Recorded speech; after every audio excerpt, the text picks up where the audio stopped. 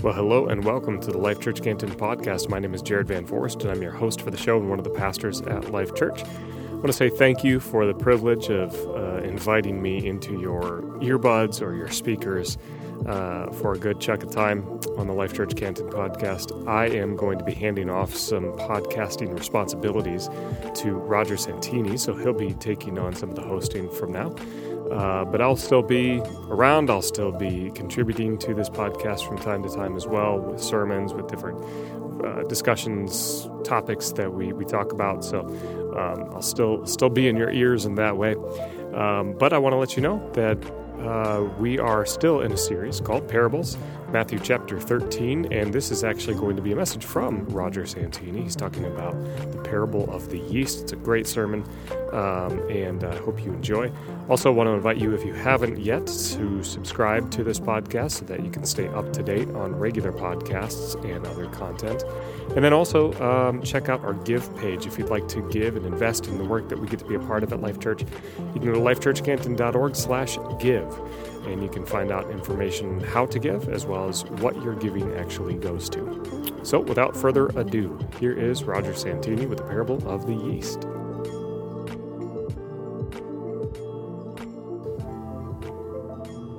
Let's go ahead and sit down.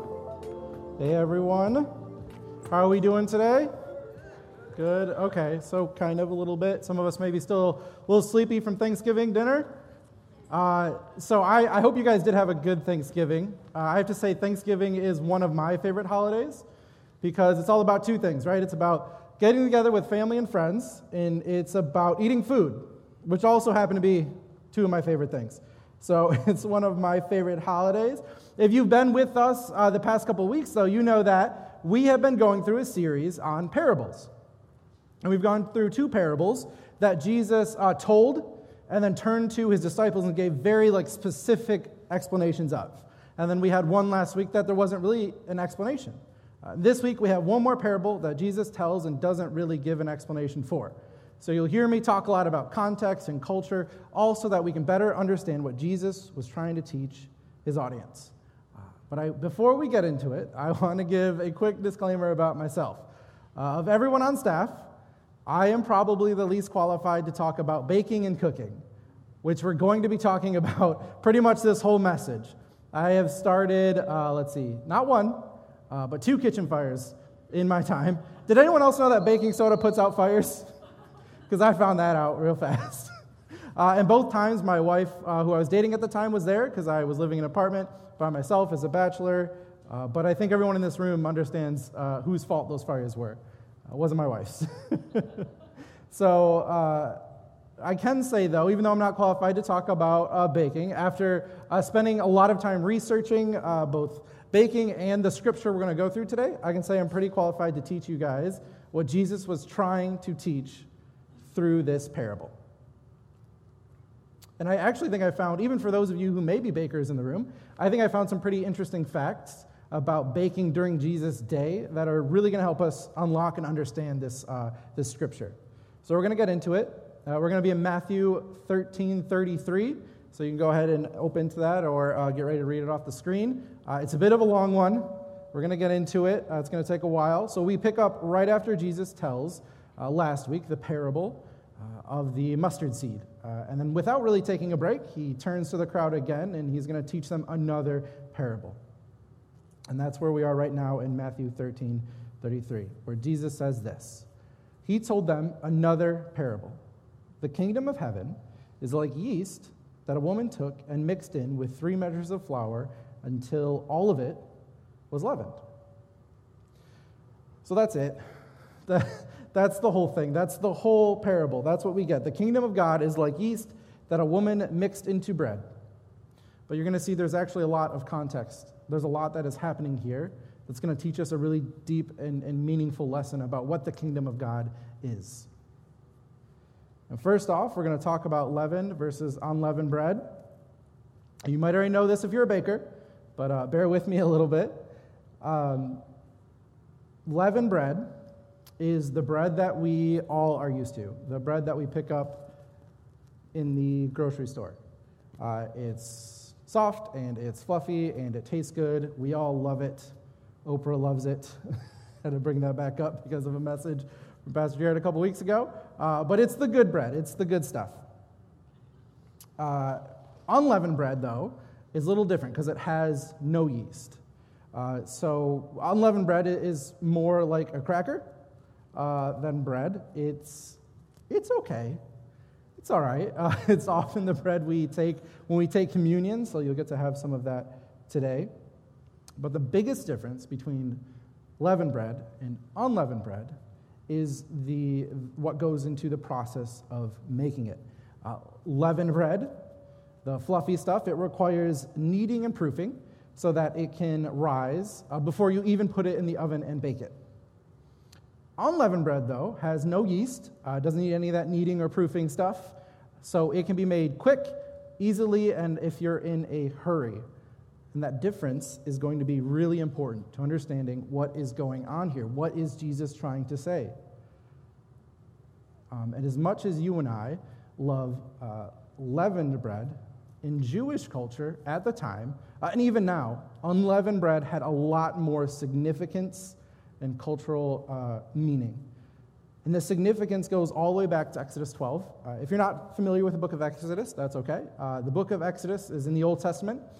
It is the story of Moses rescuing the people of God from Egypt and taking them out of slavery into the wilderness.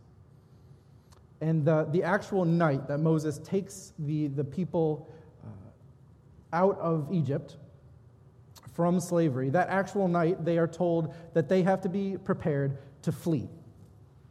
They're told that they have to wear their shoes as they're eating dinner, which most of us probably don't do.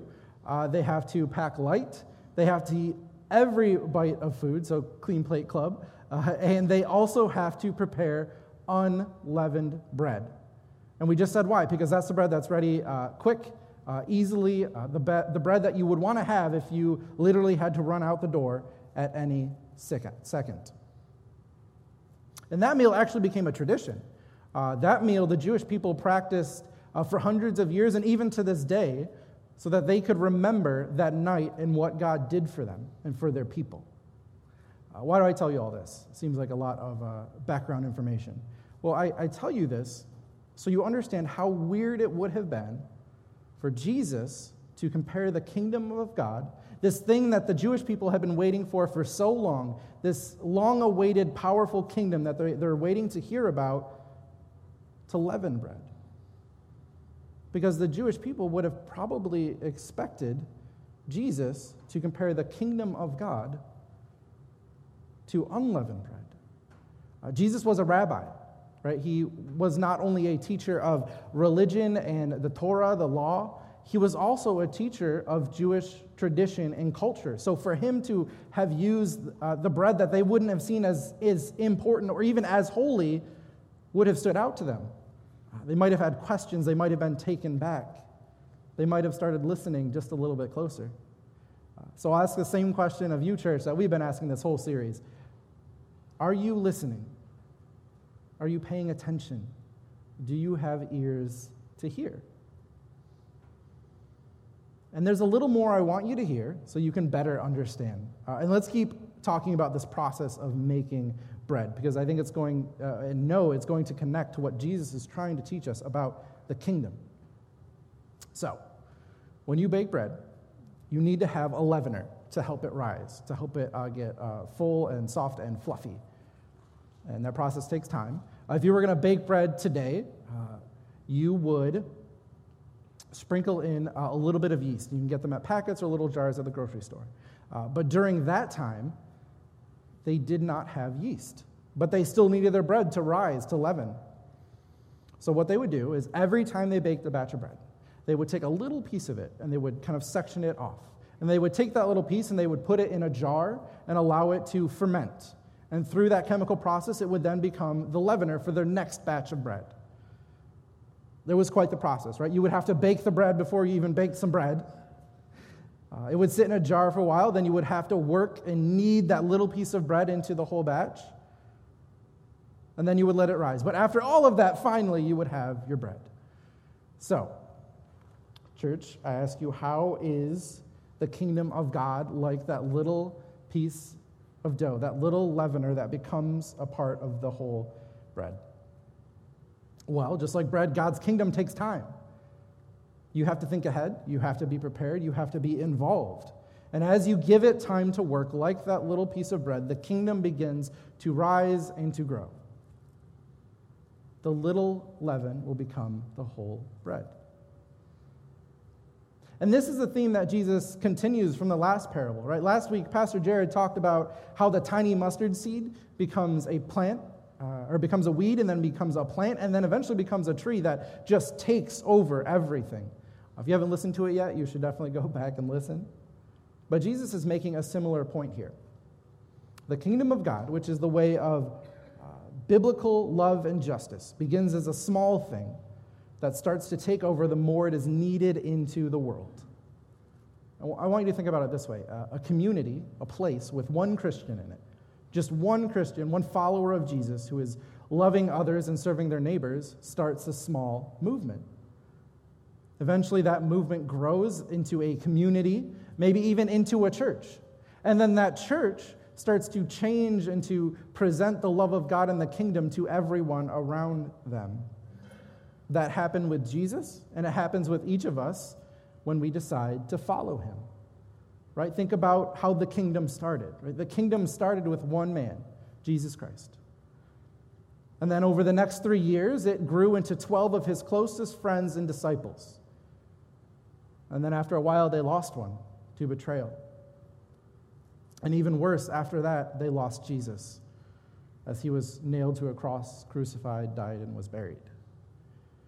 And he came back 3 days later, resurrected, alive again. But even then, there was no more movement in the kingdom for a couple of weeks because the disciples were scared and they were upstairs in a room huddled together, fearing for their lives and what was going to happen. But eventually, the Holy Spirit filled them and filled that room. And they burst out onto the street, preached to thousands of people, and were told that thousands of people came to believe in Jesus Christ as their Lord and Savior.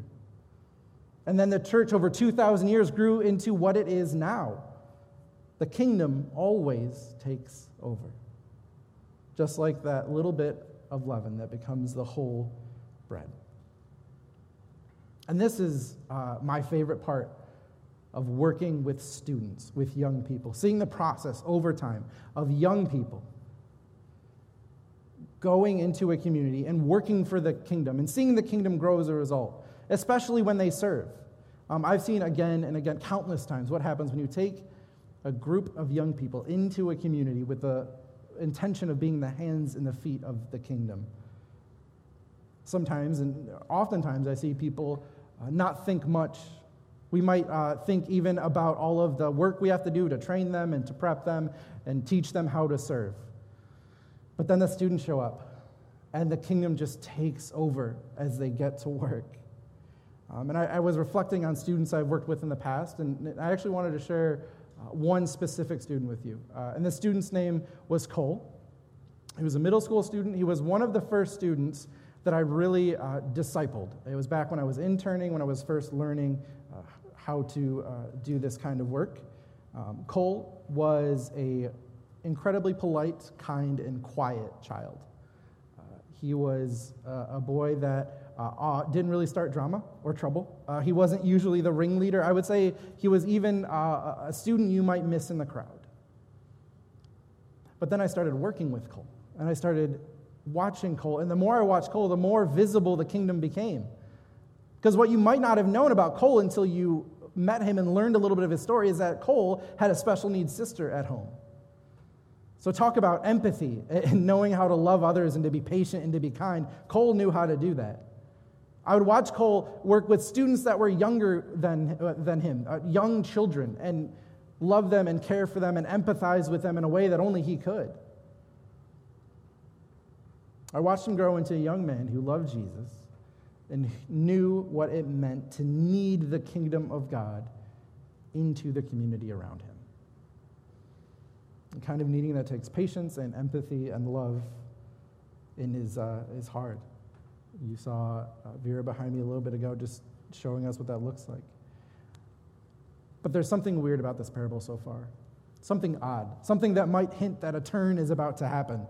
like Pastor Jared talked about. Because so far, all Jesus has really done has said the same thing again. Right? He's making the same points he just made in the last parable. But I don't think that's all Jesus is trying to teach us here. I think there's actually a lot more in this parable. I think that this parable is less about how the kingdom grows and more about what it does to get there. It's one of those turning points. And last week, Jared talked about the parable of the mustard seed and how it teaches that the kingdom grows by itself, how it takes over and seeps into the cracks. And Jesus takes that point and he makes it again as he talks about how that little bit of leaven gets kneaded in and becomes the whole bread. How it moves and grows by value of just being the kingdom of God, which is powerful and unstoppable. How we can choose to be a part of that kingdom or not. But now Jesus is going to challenge us. And we'll see that challenge in another detail about this parable. When you bake a loaf of bread, you usually use about 2 to 3 cups of flour. And you usually use a very, very small amount of yeast for one bread. Maybe many of you may have probably worked with this amount before. And you saw actually Vera behind us giving us a master class on kneading dough and showing us how to do that with that amount of bread. But that's probably not the ratios that this woman in this parable is working with. A lot of experts say that based on the measurements of the day and some other context clues that we have in other scripture, that this woman was probably making bread for about 150 people. 150. She wasn't making bread just for herself. She wasn't even making bread for her family. She was making bread for the community. And just to give you a rough idea, I did some calculations. Google did some calculations, so if you have issues with my numbers, maybe talk to Google. But I did some calculations to figure out how much bread that might require. One loaf has about 5 servings. And to make enough servings to feed 150 people would take about 30 loaves of bread. And 30 loaves of bread takes about 25 pounds of flour. And we saw Vera over here working with that amount in that bag, just 2 to 3 cups. But I also set out 25 pounds of flour. And we saw she was up here for 5 minutes kneading that dough. And she did some work at home before she got here. But can you imagine having her stay up here kneading dough until another 25 pounds of flour was kneaded into one loaf? She probably wouldn't be up here for a couple minutes. She might be up here for a couple hours, maybe shorter. She is a pro at what she does, but she would have been up here a while. Through this parable, Jesus moves from saying that the kingdom grows itself to this lesson. Kneading the kingdom is hard work. Jesus gives us this image of the growth of the kingdom being roll up your sleeves, break your back, sweat it out, hard labor. There's a lot of kingdom that needs to be kneaded so that it can rise. And that sounds exhausting. To a lot of us who have not baked, that sounds incredibly exhausting. But I want you to take this a step farther. I want you to put yourself in the shoes of the Jewish people who would have received this message. The people surrounding Jesus as he told this parable. And I need you to understand how devastating this message would have been to them. In the Old Testament, we have the narrative of God's chosen people who became the Jewish people, who became Israel. And we find that they had been gone from being God's chosen people, led to a special land, and that eventually they had been taken out of that land and led to slavery in Egypt. And after many years, they were taken out of that slavery by Moses, but then they were led into the wilderness where they had to wander until a whole generation of their people had died off for their disobedience and the rebellion. Eventually, they find their way home again, and they build a kingdom, a mighty, powerful kingdom. But eventually, even that kingdom is split in two and then eventually torn down until there is nothing left. And after their kingdom is destroyed, the Jewish people go from exile to exile to exile. And this same people, as Jesus is speaking to them, they're now suffering under the brutal oppression of the Roman Empire. This is a tired people. These are people that are exhausted. These are people that are waiting for a Messiah, king, warrior to come in and throw off their chains and to finally relieve them of their suffering. And Jesus comes to this people and says, get to work. The kingdom requires kneading, and it's going to be hard labor. I mean, can you imagine? Can you imagine finally hearing the Messiah, the King, this person you've been waiting for, this king, this person that you expect to come and rescue you and save you from your oppression, saying, get to work. There's more labor to be done. You're not done yet. That would be so exhausting. And we get tired too sometimes. We also fall into the trap of expecting the easy way out. And sometimes we get complacent. Sometimes we view participation in God's kingdom as just coming to church on a Sunday and checking off a box. But needing the kingdom looks like hard work. What does it look like? What does that look like lived out? Well, I'd say that needing the kingdom looks like sitting with a parent who just lost a child as they ask God why, and not having answers for them other than to hold them and to comfort them and to weep with them. I would say that needing the kingdom looks like sitting with a kindergartner student, trying to teach them about the importance of building a relationship with Jesus as they eat paper and throw crayons at the walls and do other kindergartner things. And I would also say that needing the kingdom looks like coming to church on a Sunday, exhausted and tired on an empty tank, and then missing 2 of the songs and half of the message because you were out in the lobby or in a room praying over someone and caring for their needs and their wants and their suffering. I would say that's what the kingdom looks like. Is anyone tired yet? Is anyone exhausted just at the thought of doing that kind of needing? I don't blame you if you are. Needing the kingdom is hard work, and it's going to cost us something. Don't have any illusions about that.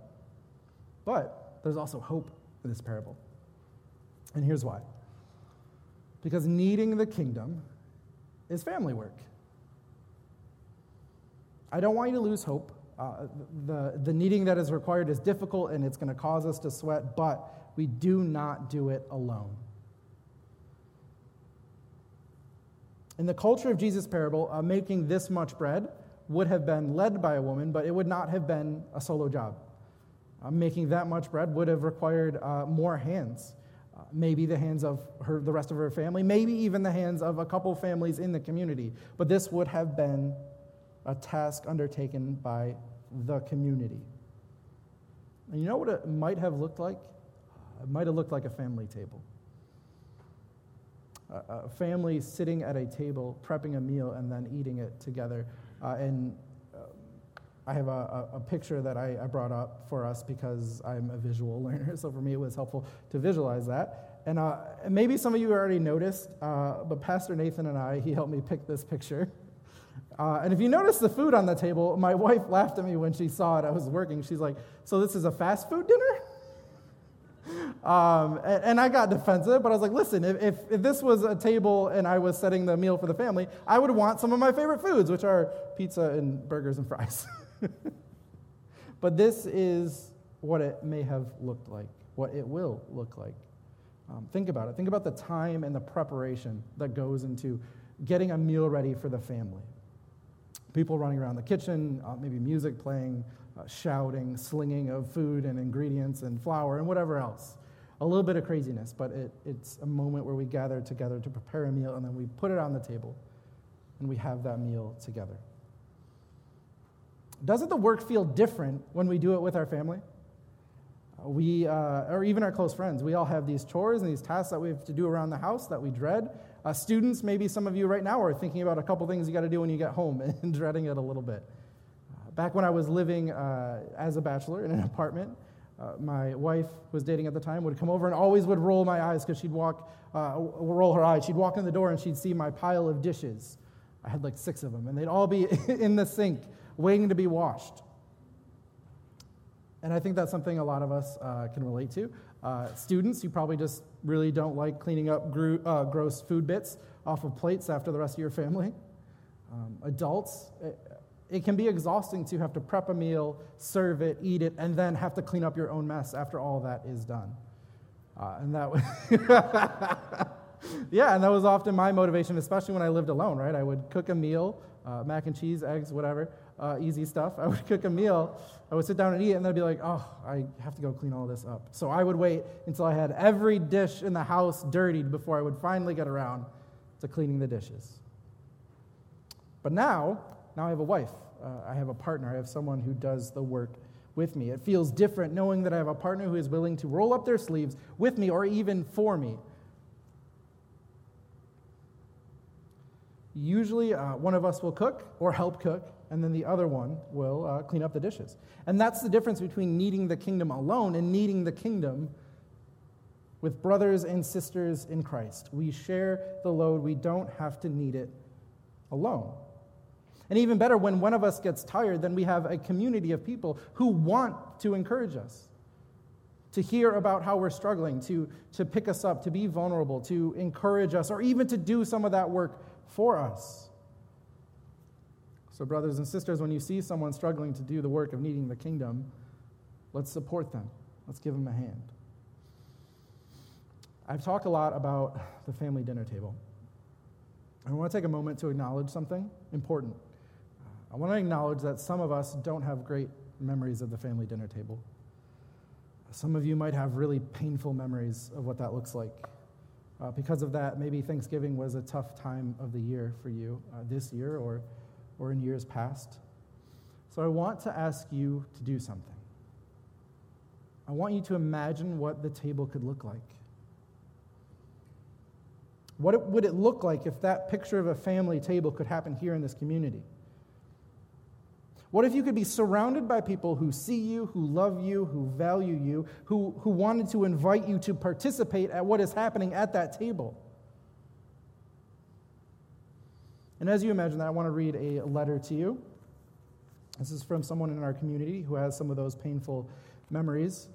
And as we were talking about this subject, they wrote down some of their thoughts and sent them to me. And I want to read them to you. This is what she says. I want to tell you how I feel about Life Church Canton.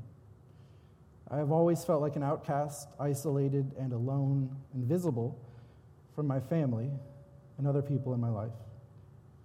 Much of this rejection came from lifelong abuse that took away my voice and my freedom. After accepting Christ, God quickly took me away from my husband, but after being divorced for 2 years, I felt isolated and afraid of people. Then I moved to Michigan. When I came to Life Church for the first time, I just moved here from California to attend seminary. I had never lived in a loving home, and I yearned for one, so in one word, I was very broken. I have attended Life Church Canton for 4 years now, and through serving in the church and getting to know my fellow brothers and sisters in Christ, I have developed close relationships that only a few years ago would not have been possible. Most of my life, I have been invisible. But now I am being seen and accepted by the pastoral staff and new friends within the church. They continue to be instrumental in my growth and healing. Life Journey and 2 internships have helped me see this church in a new light. God has guided me home to a church that I love so much and to a family of believers that accept me and truly see me. This is a safe place where I know I am protected by God and by my Christian family. This is what a biblical community of believers is supposed to look like. And I am so thankful to God for Life Church Canton. This is what a family table could look like. A place where you belong. A place where there are things going on and work to do, and you're invited to be a part of it. This parable isn't just a challenge, it's also an invitation. An invitation to be a part of needing God's kingdom into this community and those around us. So come to the table. Maybe you don't know your place, or you don't know how to participate in that needing yet, and that's okay too. We have an amazing tool called the Life Journey, which is all about finding your place at the table, discovering the ways that God has uniquely blessed and gifted you to do the work of needing the kingdom around us. in your own unique way. So I would invite either of you, any of you, each of you, whether you have fond memories of the family table or not, to be a part of the table that God is setting right here at Life Church Canton. And I want to keep using this imagery of the family table to ask another question. What kind of table are we setting? Church, is the bread we are kneading into our community, is it good? Or is it bitter and unpleasant? How do we look to our community? When they look to us, do they see love and peace and joy? Do they see a family sitting at a table who loves each other and is full of joy? Or do they see gossip and bitterness and anger and hate? If we're going to participate in the work of the kingdom, the kneading of the kingdom, as Jesus calls us to, then we need to be very, very careful about what kind of bread we are making as we knead it into our community. Let's not make bitter, tasteless bread. Let's make bread that is soft and fluffy and tastes good. And that's going to require some kneading to happen in our own hearts. This is going to require the kingdom being kneaded in us so that we can better knead it into our community. I want to come back to Cole for a second. Because earlier I told you all about how Cole affected the children that he worked with. What I did not tell you about is how Cole affected the adults that he worked with. Cole's defining trait and characteristic was the incredible amount of respect he showed to everyone he came in contact with. If a person didn't know who Cole was, especially adults, we would refer to him as that middle schooler from Florida who always says yes, sir, and yes, ma'am. I would say that Cole was the perfect picture of gentleness and kindness. And if those sound familiar to some of you, they should, because those are fruit of the Spirit. Those are the things that we are called to knead into our community. That is the kneading of the kingdom. And Cole knew how to do that kneading. I would watch him cause the adults around him not just to say yes, sir, and yes, ma'am more often, but to be more gentle and more kind and more patient in his presence, including me. That is what it looks like to knead good bread into the community and to bring good bread to the table. I think, and I would hope that you understand what this parable is about. You've heard all about how we are called to knead the kingdom in, and might be wondering, what do I do this week? What are some steps I take? And I want to give you some action steps to help you start that kneading process in your life and in the community during this week. First thing I want you to do, and I'm going to challenge you to do, is to get to work. Be on the lookout for the hard things, the ways in which showing the love of God to those around us may cost some tears and some sweat, some opportunities to expose others to the same love of God that you have received. Specifically, I want you to find one act that you can perform this week that will spread love into the community around Life Church. One that will cost you something and that will serve somebody else. Just start with one this week. Once you've started to knead the kingdom into your community, once you've started that work, I want you to trust the process. One of the key factors of the bread-making process is waiting for it to rise into proof so that you can bake it. And oftentimes, the kneading of the kingdom takes time. Helping someone truly understand who Jesus is and how he loves them will take time. It will take multiple acts of care and love. So keep at it. And in the weeks ahead, I want you to do another act of love for those same people or that same group of people once a week for the next 3 weeks. One whole month of caring for one specific person or group of people, of kneading the kingdom into where God has placed you. Keep building those relationships, keep having those conversations. I can tell you as someone who works with students who are not only figuring out who God is, but also who they are, that it takes time for people to see God, to know him, and to understand what his kingdom looks like. So keep it up. And immediately, at any point during this process, I want you to come to the table. If you try and do this kneading alone, you will burn out. Vera might have made it look easy because she is a professional. This is what she does for a living, but we will burn out if we try to do this alone. And we have so many ways for you to get connected to a community on the move for the kingdom. You can join a life group. You can join a discipleship group. You can join the life journey. We have so many tools. But you can also come to the table today. In just a moment, like Pastor Jared said, we're going to have communion. And communion does so much. It is a time of thanksgiving for a community of people who have been loved by God, are being loved by God, and will continue to be loved by God. It's also time to bring down some of our walls. Like I said, some of us have painful memories. When we talk about the family table, it's not always a good time. But this is a place where you're safe, where you are seen, where you are loved, where you are valued. And communion is a time to be vulnerable with God and to be vulnerable in this community. So in just a moment, we're going to take an opportunity to come to the table right now. Lastly, I want you to ask yourselves a question this week as you go throughout doing the work of kneading the kingdom. I want you to ask yourselves this: have you been leavened? Has your heart been kneaded? Not only does the kingdom of God work itself into our community, but it also kneads itself into our hearts. The process of kneading dough makes it more soft and more pliable. Just like the kingdom makes our hearts more soft and more pliable, more full of love and joy and peace, more receptive to God's voice. So this week, I want you to spend some time reflecting on whether or not your heart has been kneaded. Spend some time figuring out what kind of bread are you making in yourself and in the community around you. And some of you are, and I don't want to lose sight of that. Some of you are understanding what the kingdom looks like. Some of you are beginning to hear Jesus and the way of life he calls us to. You are out there kneading the kingdom of God into the community, and that is amazing. You're doing what Jesus called you to do.